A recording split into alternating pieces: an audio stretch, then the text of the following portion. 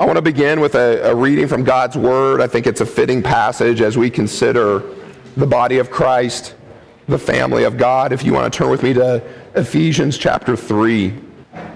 Ephesians chapter 3. I'm going to start in verse 20, and we're going to read through a part of chapter 4 here. The Word of God says this: "Now to Him who is able to do far more abundantly beyond all that we ask or think, according to the power that works within us. To Him be the glory in the church and in Christ Jesus to all generations, forever and ever. Amen. Therefore I, the prisoner of the Lord, implore you to walk in a manner worthy of the calling with which you have been called, with all humility and gentleness, with patience, showing tolerance for one another in love, being diligent to preserve the unity of the Spirit in the bond of peace.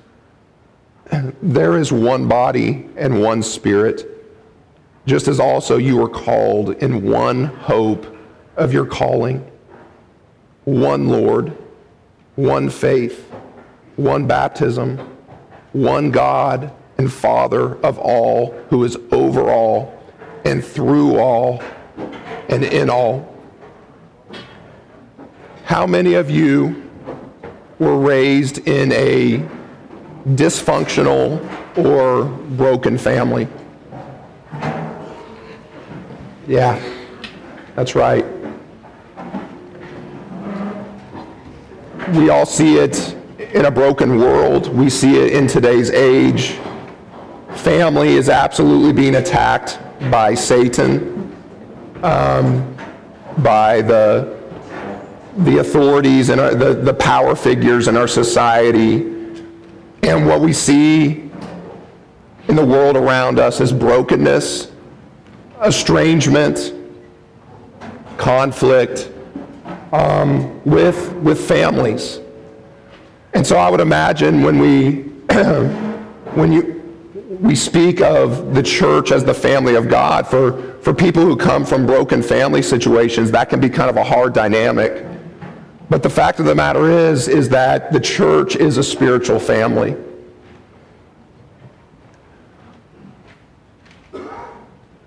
I did not grow up in a Christian home. And when God saved me, and I came to the realization that my only hope for eternal life and forgiveness of sins was found in the atoning work of Jesus Christ our Lord and His resurrection from the dead, a transformation occurred, and my blood family, there became division, a certain degree of estrangement, and I had a new family. I had to have a new family because my loves, my affections, my loyalties were fundamentally altered, and I served Jesus Christ. And so this is a really important topic, thinking through the church as family. And I assume that you, my men, you guys have a desire to be used by God to be an effective member of your spiritual family. I think that you want to be a good family member. That's my assumption as we talk. And so what I want to do is just talk some shop with you, think through some biblical principles together, some strategic practices that will help us to be more effective family members for one another, so that we would build up one another in Christ, that the glory of God would be seen in His church to a lost and hopeless world. And so what we're going to do, first I want us to look at some principles. I want to look at 4 one another principles that build up our spiritual family. And if you guys have been studying Scripture for a long time, you're probably familiar with what we call the one another passages in Scripture. And the one another exhortations These are meant, one another is like a reciprocal term, right? It shows how we're to relate to one another. The one another's, it's like the glue that binds the spiritual family together. And there's over 20 one another's in Scripture. And I just thought I would handpick 4 of them for us today that I think are doable. I think that you can look to as far as a mindset and also as a practice. So we're just going to jump right into this. The first one another principle that I want us to consider is this one another. It's be devoted to one another in brotherly love. Romans 12:10. Go to Romans chapter 12, verse 10. Be devoted to one another in brotherly love. This is a paradigm shifting one another if we would but just ponder it for a short while. This accentuates that family dynamic in Christ Church. What Paul is calling for is for our churches to be characterized by a warm, loving, family atmosphere. Church is not an event that we attend. Church is not merely an activity that we do. Church is certainly not merely a building. The Church of Jesus Christ is a group of blood-bought brothers and sisters. This exhortation, it's very interesting. There is no verbal command in the original Greek. It consists of 2 very rich adjectives. The first one is the word Philadelphia. Philadelphia. The city is named, it's called the city of brotherly love, and it's just always funny because it's ironic. It doesn't seem like that city's a very kind, brotherly love place. Was it always that way? I don't know. But Philadelphia is literally love and brother combined. And it's really interesting, the Greek word for brother, adelphos, that literally refers to one who is born from the same womb. One who is born from the same womb. And this word, just thinking about this word, it says so much about how Christians are to relate to one another. Why does Paul exhort the church to love one another as brothers? Because we tend to love and prioritize our blood family, right? That's just the way it normally operates. And what Paul is saying, we need to apply that same love that we share in blood with one another. In fact, this word for brother, it's used about 220 times in the New Testament to refer to the Christian family. And so this idea of family, it's just a major teaching and assumption of the church.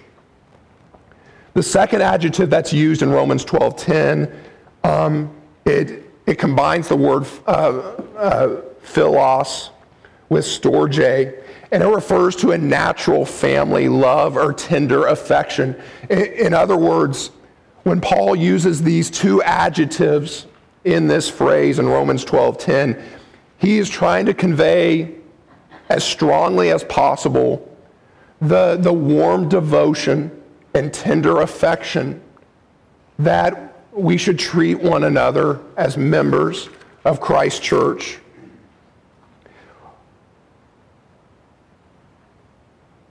This is like this one another. Some of the one another's are one another's of practice, if you will. This is more an attitudinal one another. It's a mindset one another. We are a family. We are the family of God. We are the family of Christ. We have the same spirit. In God's sovereign grace, we have been predestined to adoption into God's family.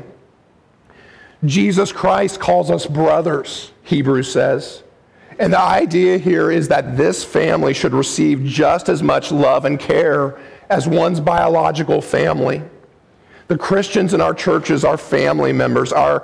And what makes this so beautiful, as Pastor Rick was drawing out, is that what makes us family is not what we look like, not our cultural background, our demographics. What makes us family is our union with Jesus Christ, our head. And it is so beautiful and powerful to see that. When Jesus was pressured, this is really interesting. When Jesus was pressured to give attention to his blood relatives in ministry, he did not succumb to it. In Mark chapter 3, it says that then his mothers and his brothers arrived, and standing outside, they sent word to him and called him.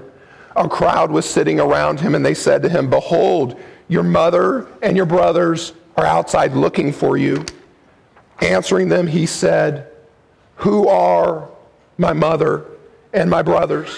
Looking about at those who were sitting around him, he said, "Behold, my mother and my brothers." And I think that's so sweet and tender. And I think that we should apply that when it comes to our church family tomorrow when you guys walk through the doors of your church facility. When you see so-and-so woman or so-and-so girl, so-and-so man, or so-and-so boy, you need to see them as spiritual relatives. That's your dad, that's your granddad, that's your mother in the faith, that's your sister. This kind of brotherly love, it's not just mentioned here in Romans 12:10. It is a theme of the New Testament. The Apostle John in 1 John 3:14 says this, "We know that we have passed out of death into life because we love the brethren," he says. "He who does not love abides in death." And it's here where the Apostle John says that really one of the main evidences that you have been transformed by the grace of God, that you've gone from spiritual death into spiritual life, is that you love your spiritual family. You actually consider them as brothers. In 1 Thessalonians chapter 4, verses 9 through 10, Paul says, "Now as to the love of the brethren, you have no need for anyone to write to you, for you yourselves are taught by God to love one another." In Hebrews 13:1, it says, "Let love of the brethren continue." In 1 Peter chapter 1, verse 22, it says, "Since you have, in obedience to the truth, purified your souls for a sincere love of the brethren, fervently love one another from the heart." Then also Peter in 1 Peter 3:8 says, to sum up, "All of you be harmonious, sympathetic, brotherly," and in the Greek it's Philadelphia, brotherly love, kind-hearted and humble in spirit.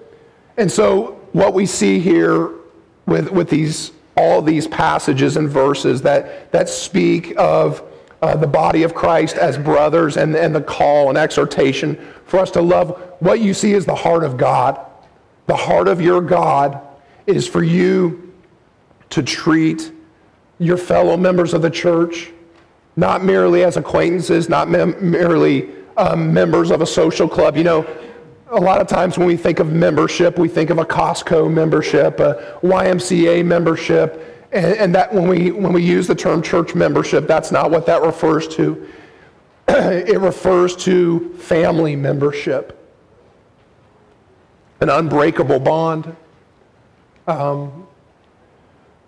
So I want us to think through some implications of this one another. The first implication is attitude. And I just want to encourage you in your mind to every single week that you're walking up into that church building, that you're picturing the people inside that church as your fathers, your mothers, your sisters and brothers, brought close together by the bonds of faith and love in Jesus Christ. And that will shift other behaviors and practices that you have in your mindset within a church. Another implication of this one another is priority. Who are we naturally and even rightly most devoted to? Are we not most naturally devoted to our blood kin, right?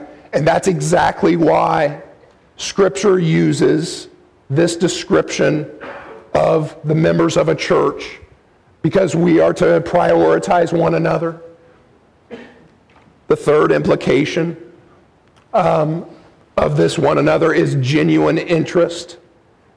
Genuine interest, I assume, for the most part, that when you have family gatherings, I assume when you gather around your dinner table with your brothers and sisters, or your father or your mother, or your children, that you really want to know what's going on in their lives.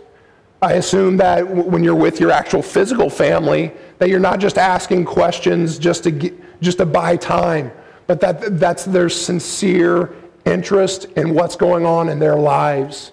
And that's the way it should be with our spiritual family as well.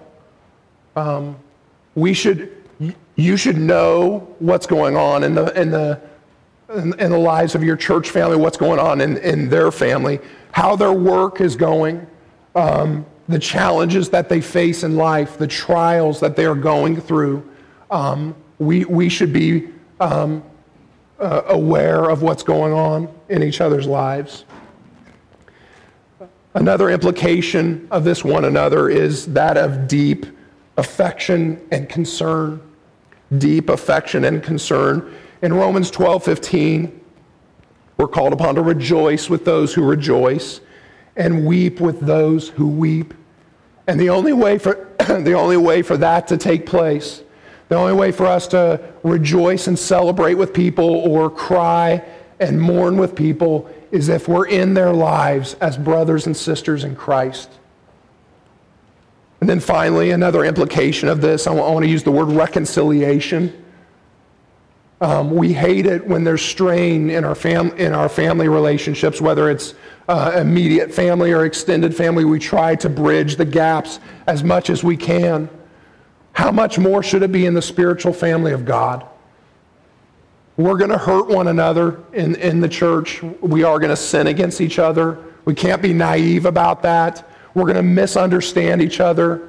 And what we can do when this happens is we reach out to each other, and because we're more than acquaintances, because we're not just members of a club, but we're actually family members, this has to be dealt with, and we need to resolve this. And not only do we need to resolve, we can resolve this, because once again, our unity is not based on our personality or our circumstances. Our unity is based on Christ. And if Christ has forgiven us, then we can forgive our brothers. So we're called to be devoted to one another in brotherly love. Let me ask you this question, dear friend. I want you just to think about this. Do you have a blood brother relationship in your church? A blood brother quality relationship in your church? A brother that you can go to communicate sin's temptations? A brother you can go to when you've fallen into lust? A brother that you can go to when you're struggling in your marriage? You need your spiritual family. Be devoted to one another in brotherly love. Let's now go to the second one another principle. Clothe yourselves with humility towards one another. And that's 1 Peter chapter 5, verse 5. Go ahead and go there.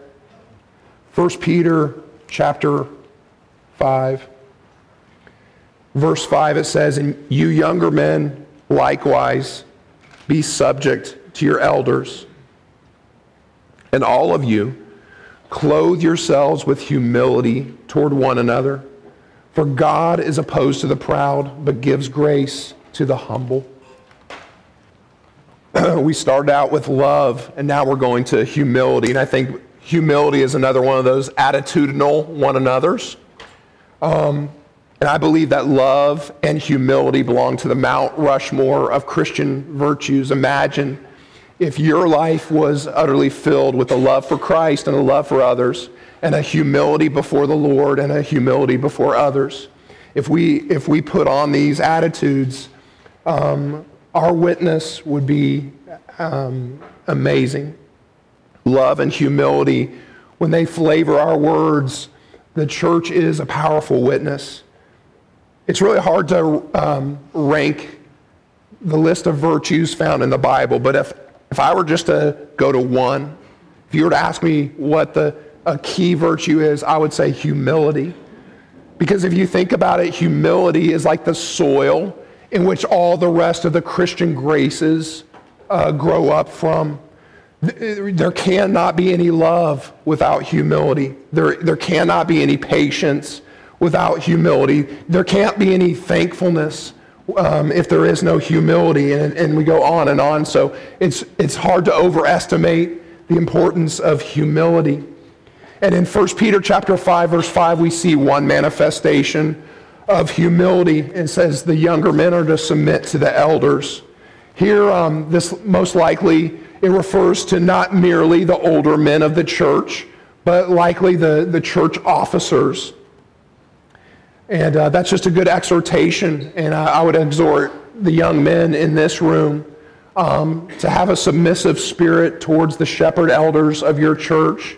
Young men, you are full of vigor and energy and passion, and that is awesome. And you're not always going to see eye to eye and completely understand maybe the direction that the shepherd elders are leading the church in, but Scripture calls for you to submit in humility. That's the principle behind the submission. And so after that, Peter, he goes on to call upon each member of the church to clothe themselves with humility toward one another.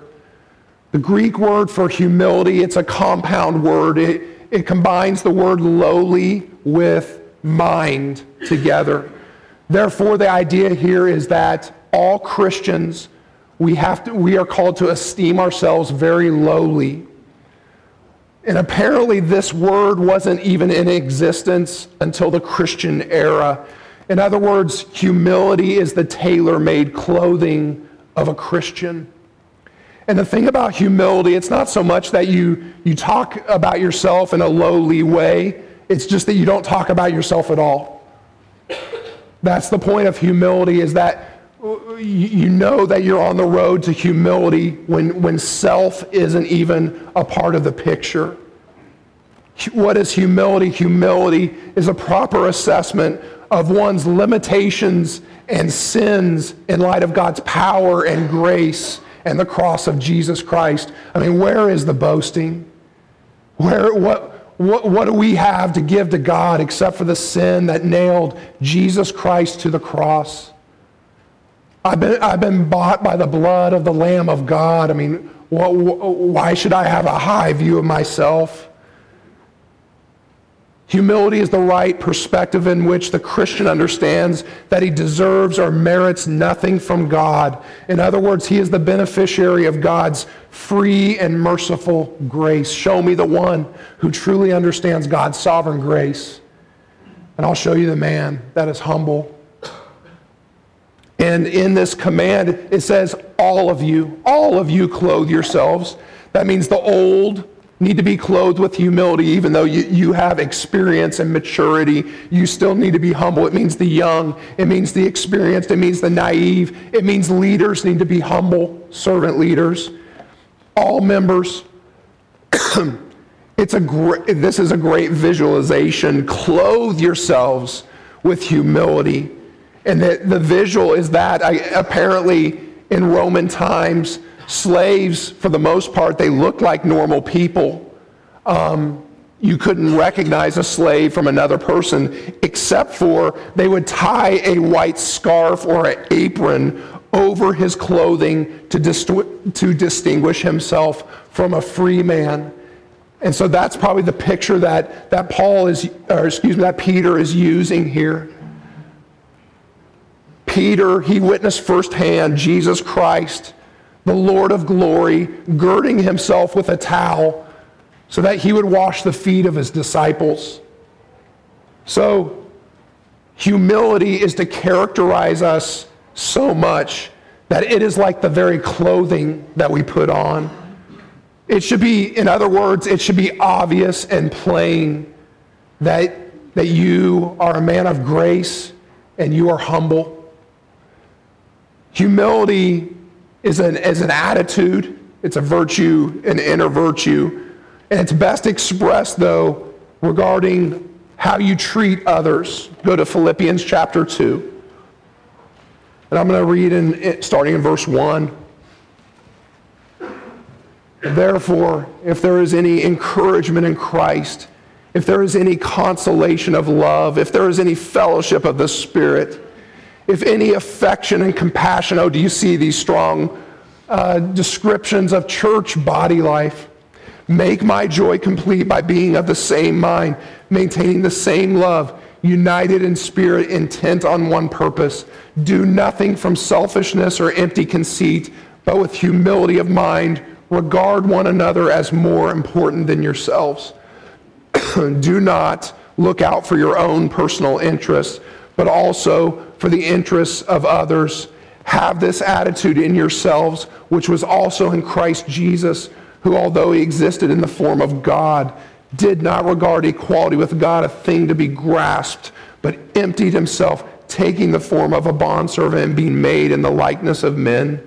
Being found in appearance as a man, he humbled himself by becoming obedient to the point of death, even death on a cross. Just remarkable, remarkable instruction for the church. Do nothing from selfishness or empty conceit. See others as more important than yourselves. So humility is the opposite of selfishness or conceit. Humility considers others as more important. Humility looks out for the interest of others. Humility is modeled by Christ Jesus. You are no more like Christ than when you are humble. You want to be like Christ. Our pursuit of holiness is the pursuit of Christ-likeness. Christ was humble. I want to highlight some implications of this one another. The first implication, I want to use the word preference. Preference. When we are humble before one another, it means that we are going to defer to one another. It means that we are going to give preference to one another's desires. We will stand down to one another when another brother has a strong view of something that isn't directly taught in Scripture. We can defer and show preference. It refers in Scripture, in the book of Romans, it refers to pleasing one another. And the idea is giving preference to brothers in terms of Christian liberty and conscience. The humble brother, understanding that his activity is permissible by Scripture. He's willing to lay down his life so that he doesn't offend his brother. So preference is a huge one. That's a huge deal in body life dynamics, being willing to show preference to others. Another word I want to use for an implication is service. Humility, a humble attitude, naturally reflects itself in a mindset of service towards one another. It means that a person starts to take the focus, the light, the attention off himself, and now is alert to the needs of others and seeks to meet those needs.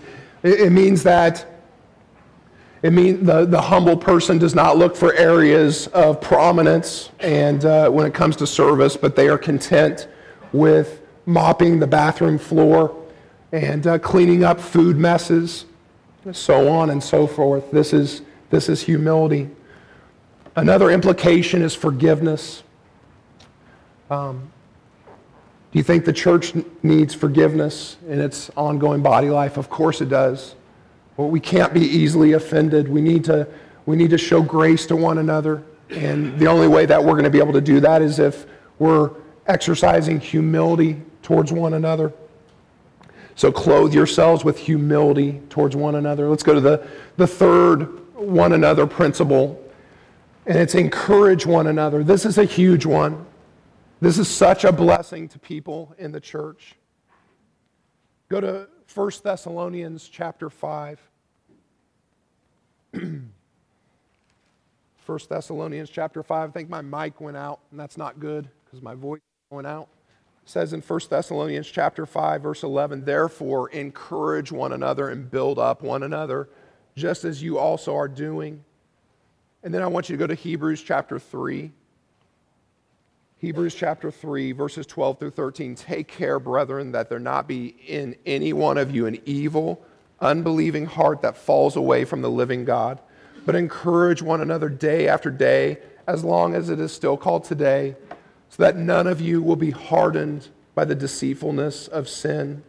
The verb for encouragement in the Greek is the word parakaleo, and that's connected to the noun form where we get paraclete, which is the Holy Spirit, and it means to call to the side of. Call to the side of. This word, it has rich significance and usage. It is used in the sense of to summon one to obedience or to courage. It can be used in the sense of exhorting someone. It can be used also in the sense of to comfort or to console or to encourage.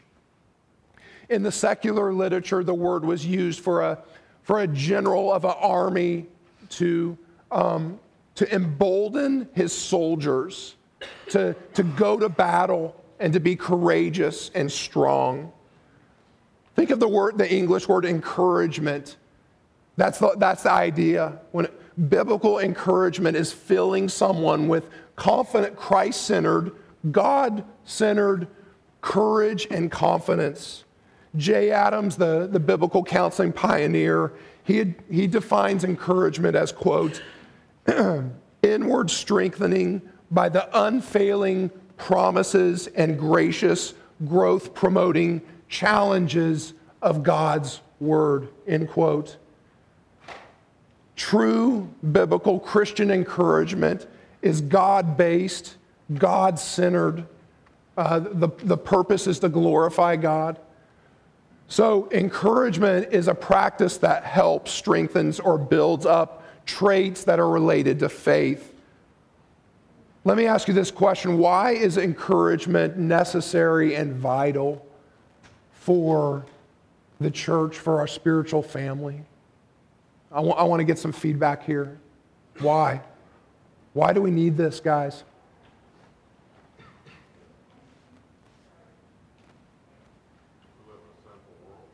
Living in a sinful world. Good.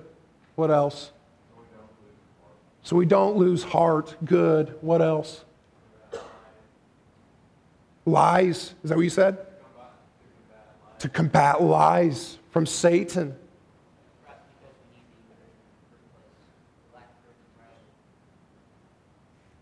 I didn't quite catch that. What did you say?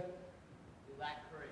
We lack courage. Thank you. That's right. The Bible says two will go further together than one by themselves. Yes.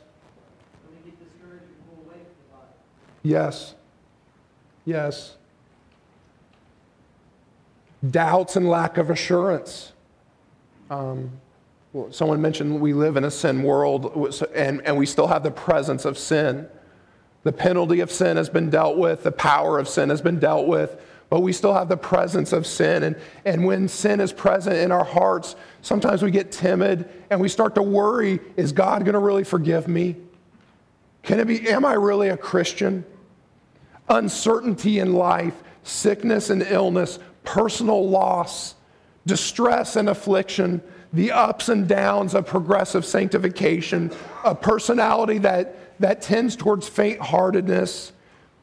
Sometimes we need extra resolve for obedience when it requires sacrifice. We need endurance and perseverance in ministry. Encouragement is needed for heavy hearts. Encouragement is needed for the hurting and the downcast. Everybody under the sun has to contend with the effects of sin and the fall, and we need one another to help each other march on to the celestial city. And I'm using a visual there from Pilgrim's Progress on purpose. Think of Pilgrim's Progress. Think of that great book. How was it that Christian was able to make it all the way? Was it not his great interactions with friends along the way who flooded him with encouraging words of truth, whether it's evangelist or hopeful or whoever it was? And the reason why Bunyan included that, I think, is because he understands that the Christian life, we're meant to be brothers in Christ and to spur one another to keep on marching to the city together. The profound impact of your words, it cannot be understated. Listen to the Proverbs. Anxiety in a man's heart weighs it down, but a good word makes it glad. Pleasant words are a honeycomb, sweet to the soul and healing to the bones. Like apples of gold in settings of silver is a word spoken in right circumstances. What's our source for encouragement? It is the very Word of God. Go to Romans chapter 15. I want you to see this. The only thing that's going to be enough for encouragement is not going to be, hey, everything's going to be okay. You'll get through this. We have to have something much more powerful and profound than that. Romans 15, verse 4 says, "For whatever was written in earlier times was written for our instruction, so that through perseverance and the encouragement of the Scriptures, we might have hope." The encouragement, what does it say? Of the Scriptures. That's what floods our hearts with hope. And so I want to help you with that. I want to hopefully provide some ways to encourage one another that are biblical. The first way is this: point them to God's character. Point one another to God's character, His sovereignty, His wisdom, His love, His mercy, His faithfulness. One of my favorite passages that I like to share with people when they're going through discouragement, when they're going through pain and affliction, is Lamentations chapter 3, verses 21 through 23. It says, "This I recall to my mind, therefore I have hope." And that's what we have to do when we encourage brothers. We have to influence their minds with the truth. And it says, "The Lord's loving kindnesses indeed never cease, for His compassions never fail. They are new every morning. Great is your faithfulness." Now, when you're going through affliction, oftentimes your mind won't take you to Lamentations. That's why you need a brother to step in and read you this passage. Brother, remember, His loving kindnesses never cease. His compassions, they never fail. Every single morning, God's grace is for you. He is faithful. He's going to get you through this trial, brother. Right? Point them to God's character. Second, refresh them in God's grace. This is another favorite scripture that I like to encourage brothers in. In 2 Timothy chapter 2, verse 1, it says, "You, therefore, my son, be strong." Be strong, he says, but listen to this. Be strong in the grace that is in Christ Jesus. This fight for sanctification, or maybe you're a brother in ministry, you're not on your own. You can't do this by your own strength or wisdom. You can't just be strong. We can't just tell people to be strong, because from beginning to finish, our life in Christ is that of grace. And so whatever God has required of us, He has empowered us by His grace to accomplish that. We need to remember that we stand strong in Christ in His grace. Paul puts it like this in 2 Corinthians 13. He says, "My grace is sufficient for you." And maybe you're a brother right now that's going through some hard times in life. you're fighting off sin, you have a trial, I want to let you know that God's grace is sufficient for you. He will strengthen you and build you up. He's using the fight and the trial for your good. Okay, the third thing, we refresh them in God's grace. We point them to God's character. We remind them of God's promises. We have to go back to the promises because Satan is a liar. Satan tries to influence and shape our thinking so that we're listening to our feelings, and we have to preach the truth to ourselves and not listen to our feelings. Here's one I like to use when discipling men who are struggling with sin. In 1 John chapter 2, verse 1, it says this, "My little children, I am writing these things to you so that you may not sin. And if anyone sins, we have an advocate with the Father, Jesus Christ the righteous." When you sin, is your first instinct to question your salvation? I would say that's an unhealthy practice.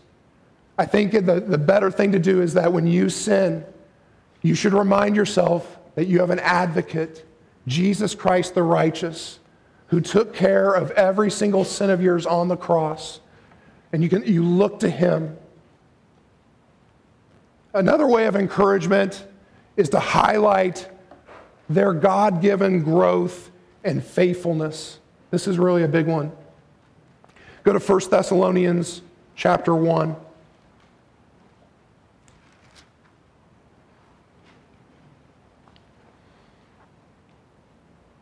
First Thessalonians chapter 1, verses 2 through 3. We give thanks to God always for all of you, making mention of you in our prayers, constantly bearing in mind your work of faith and labor of love and steadfastness of hope in our Lord Jesus Christ in the presence of our God and Father. I have to move along here, but I want to exhort you to become a living grace dispenser. Recognize other people God's work in their lives and tell them about it. Lavish, concrete compliments upon people. And this is a way of affirming God's grace in someone. This glorifies God. When you withhold encouragement, encouraging words, positive feedback in people that you see God working through, you're robbing God of his glory. So I want to encourage you to thank people frequently and get very specific when it comes to the life of the church. If you see a brother or sister and week after week in the Wednesday evening fellowship, they're serving the body of Christ food, let them know how much you appreciate them doing that. And that includes encouraging the teachers of the church. All godly teachers and preachers, they don't do this for man's praise. It can be a temptation, but that's not fundamentally why they do it. They want to help. They want to help you grow in Christ. They want to be a benefit to your soul. And Galatians actually commands God's people to tell the teachers of the word what you appreciate about that. So we see that the tongue is a powerful instrument of grace for encouragement. Encourage one another, brothers. Let's go to the fourth and final one. And it's greet one another. Greet one another. So this one I really enjoyed considering and thinking about. And I think this one gets overlooked. I mean, what am I doing at a men's Bible conference about ready to exhort you to greet one another? It just seems kind of weak. But this is a meaningful principle of our life together as Christ's family. And you might be surprised how many times Christians in the household of God are commanded to greet one another in the Bible. So I'm going to read off the commands. Greet one another with a holy kiss. Romans 16:16. All the brethren greet you. Greet one another with a holy kiss. 1 Corinthians 16:20. Greet one another with a holy kiss. 2 Corinthians 13:12. Greet all the brethren with a holy kiss. 1 Thessalonians 5:26. Greet one another with a kiss of love. 1 Peter 5:14. How many of you guys are a part of your church's greeter ministry? Got some? Awesome. Well, it turns out that every member of God's family is to be a greeter. Because there's 5 different epistles that make a call for greeting one another. And not only that, to do that with a physical gesture of a kiss. And the idea here is that our family is built up when we incorporate warmth, sincerity, and affection into our interactions and conversations with one another. But first, let's address the kissing, shall we not? Because the Word of God commands you to kiss, right? I mean, what are we to do with that? Is this a specific practice to be employed absolutely universally throughout the church? Church history has some references to this practice, actually. Clement of Alexandria commanded that the kiss be closed-mouthed. So I'm giving you guys some help as we...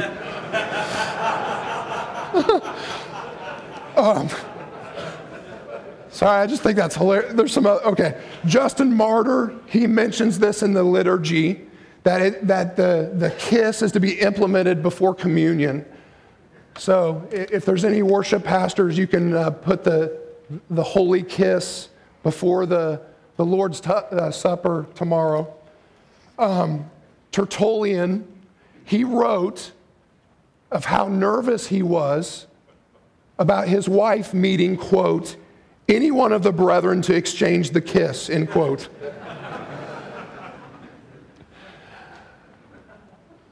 Now, ironically, he also complained of people who refrained from the practice of kissing due to fasting in his writings. So apparently in the Western church, kissing ceased in the 1300s. Are we required to kiss? No. What you want to do is you want to distinguish between function versus form. So most of the one another injunctions have to do with function, like the ones that we've already talked about. But the kiss adds a form to it. And forms are typically flexible and based on cultural setting. So we can replace the kiss, yes, with a handshake, a courteous bow, a hug, a pat on the back. So why is greeting one another important and beneficial? It's called the holy kiss. And I think the reason why he uses the word holy there is that greetings are not to be mere formality. It's a physical expression of the sanctified relationship we share with one another. We are truly brothers and sisters in Christ. We're set apart by the gospel. We're a holy people. And therefore, this interaction is meaningful and rich. Our interaction should expand past mere formalities. This signifies the unity that we share with one another when we greet one another warmly and sincerely. This signifies the closeness that we have, the intimacy that we have in Christ. It also signifies the affection that we should have for one another as brothers. And so let's think about some application for our greeting ministry. First, I want to encourage you to learn and retain names. Learn and retain names. Greet Prisca and Aquila. Greet Mary. Greet Herodian. Greet Tryphena and Tryphosa. Paul mentions 26 people by name in his greeting that is found in the 16th chapter of Romans.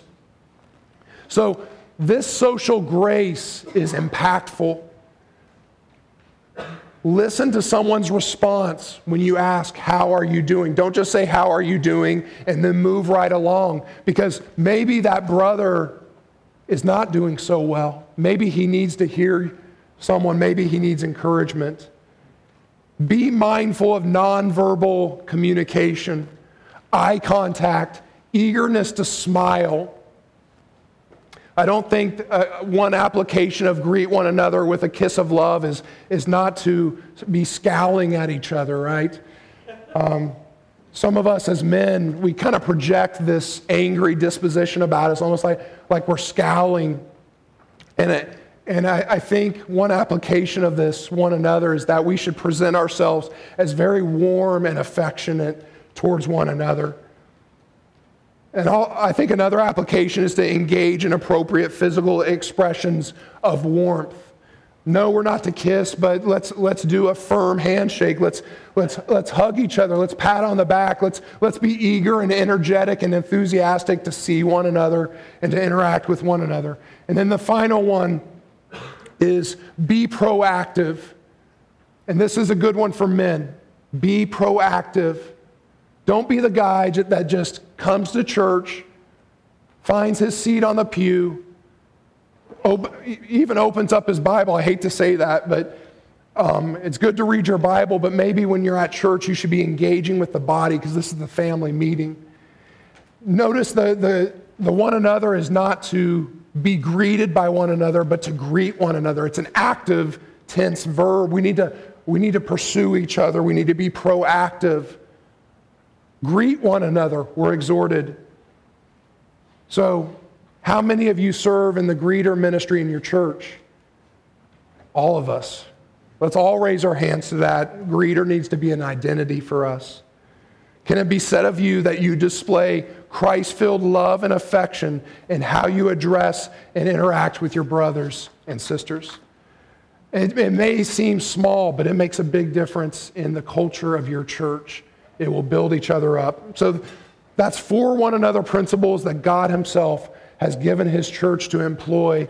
And these principles will be applied to great benefit and blessing to your church family. Brotherly love, Christ-like humility, God-centered encouragement, and warm greetings. We don't have time to go through some of those strategic practices that build up your spiritual family, but we have handouts there. You can take that and I was going to expand on some of that stuff, but maybe that'll be helpful food for thought. Let's pray. Father, we come to you in the name of Jesus Christ in your Holy Spirit in which we share together. There is one Lord, one baptism, one Spirit. Oh, how good it is to be present with brothers in unity. God, help us to be great family members. God, I pray that we would take on the identity of brothers and sisters, fathers and mothers within the church, that we would have great family affection together, that we would present ourselves with humility, that we would be on the alert on how we can encourage one another in the Lord, and for courage to stay in the faith, to persevere. And God, that we would be just warm as we greet one another and interact with one another with depth and true concern. Oh God, surely Christ will be glorified if we would just put on these attitudes and practices. We pray that he would be glorified and that the outside world would see a compelling, supernatural family at work. In Jesus' name we pray. Amen.